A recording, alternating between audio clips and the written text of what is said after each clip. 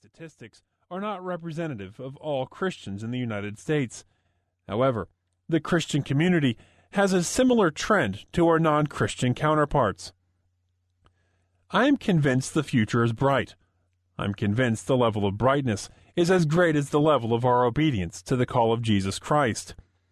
As Christians, we need to understand that there is a critical mass that is hurling towards us at a blinding speed, for which eternal possessions are all that ultimately matter.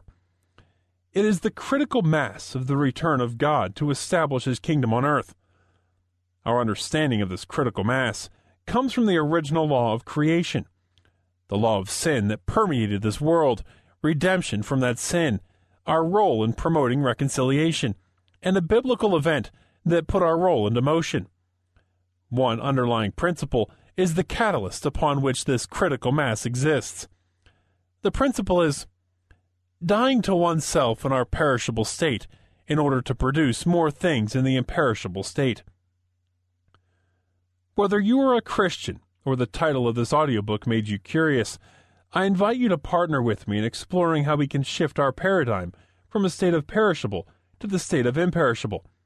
After all, we do have the resources as common men and women through the grace of our Lord and Savior Jesus Christ to impact this perishable world at a level that no CEO could ever dream.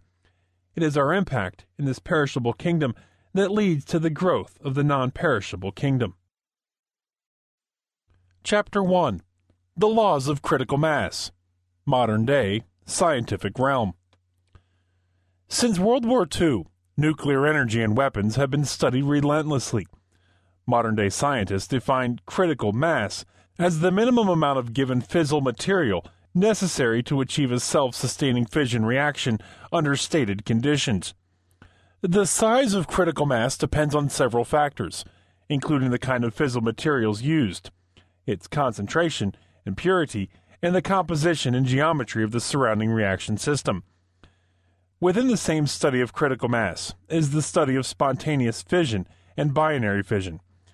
Spontaneous fission is a reproduction of fissile material by spontaneous division of the body into two or more parts, each of which grows into a complete organism. Binary fission is the splitting of an atomic nucleus to release large amounts of energy.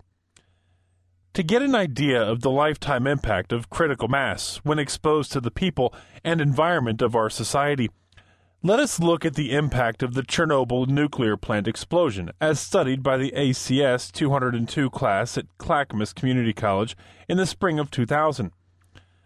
Ionizing radiation passes through the body and interacts with tissues that lead to cell death and later to organ dysfunction. We know of the immediate impact on the human body at higher doses, but at lower doses, time reveals the true internal changes that occur when the human body is exposed. The Ukraine Health Ministry reported that 10 times as many people are getting thyroid cancer each year. The statistics show that cases increased from 5 people per year to between 50 and 60 people per year 10 years later. In 1996, approximately 900 cases of thyroid cancer reported were in children who were under the age of 15. These children were infant to 5 years of age during the Chernobyl explosion. The fissile material impacted the environments surrounding Kiev, Chernigov, Minsk, and other small cities and towns. A regional impact was seen in these Russian cities where the sale of milk, meat, and many fruits and vegetables were banned from 1986 to 1987.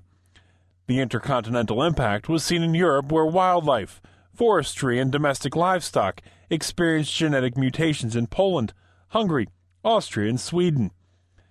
The scientific critical mass associated with nuclear material has an immediate, widespread effect on all living creatures and plant life. The genetic changes in all those living things in Russia and Europe were due to a genuine internal alteration in their DNA. Agricultural realm.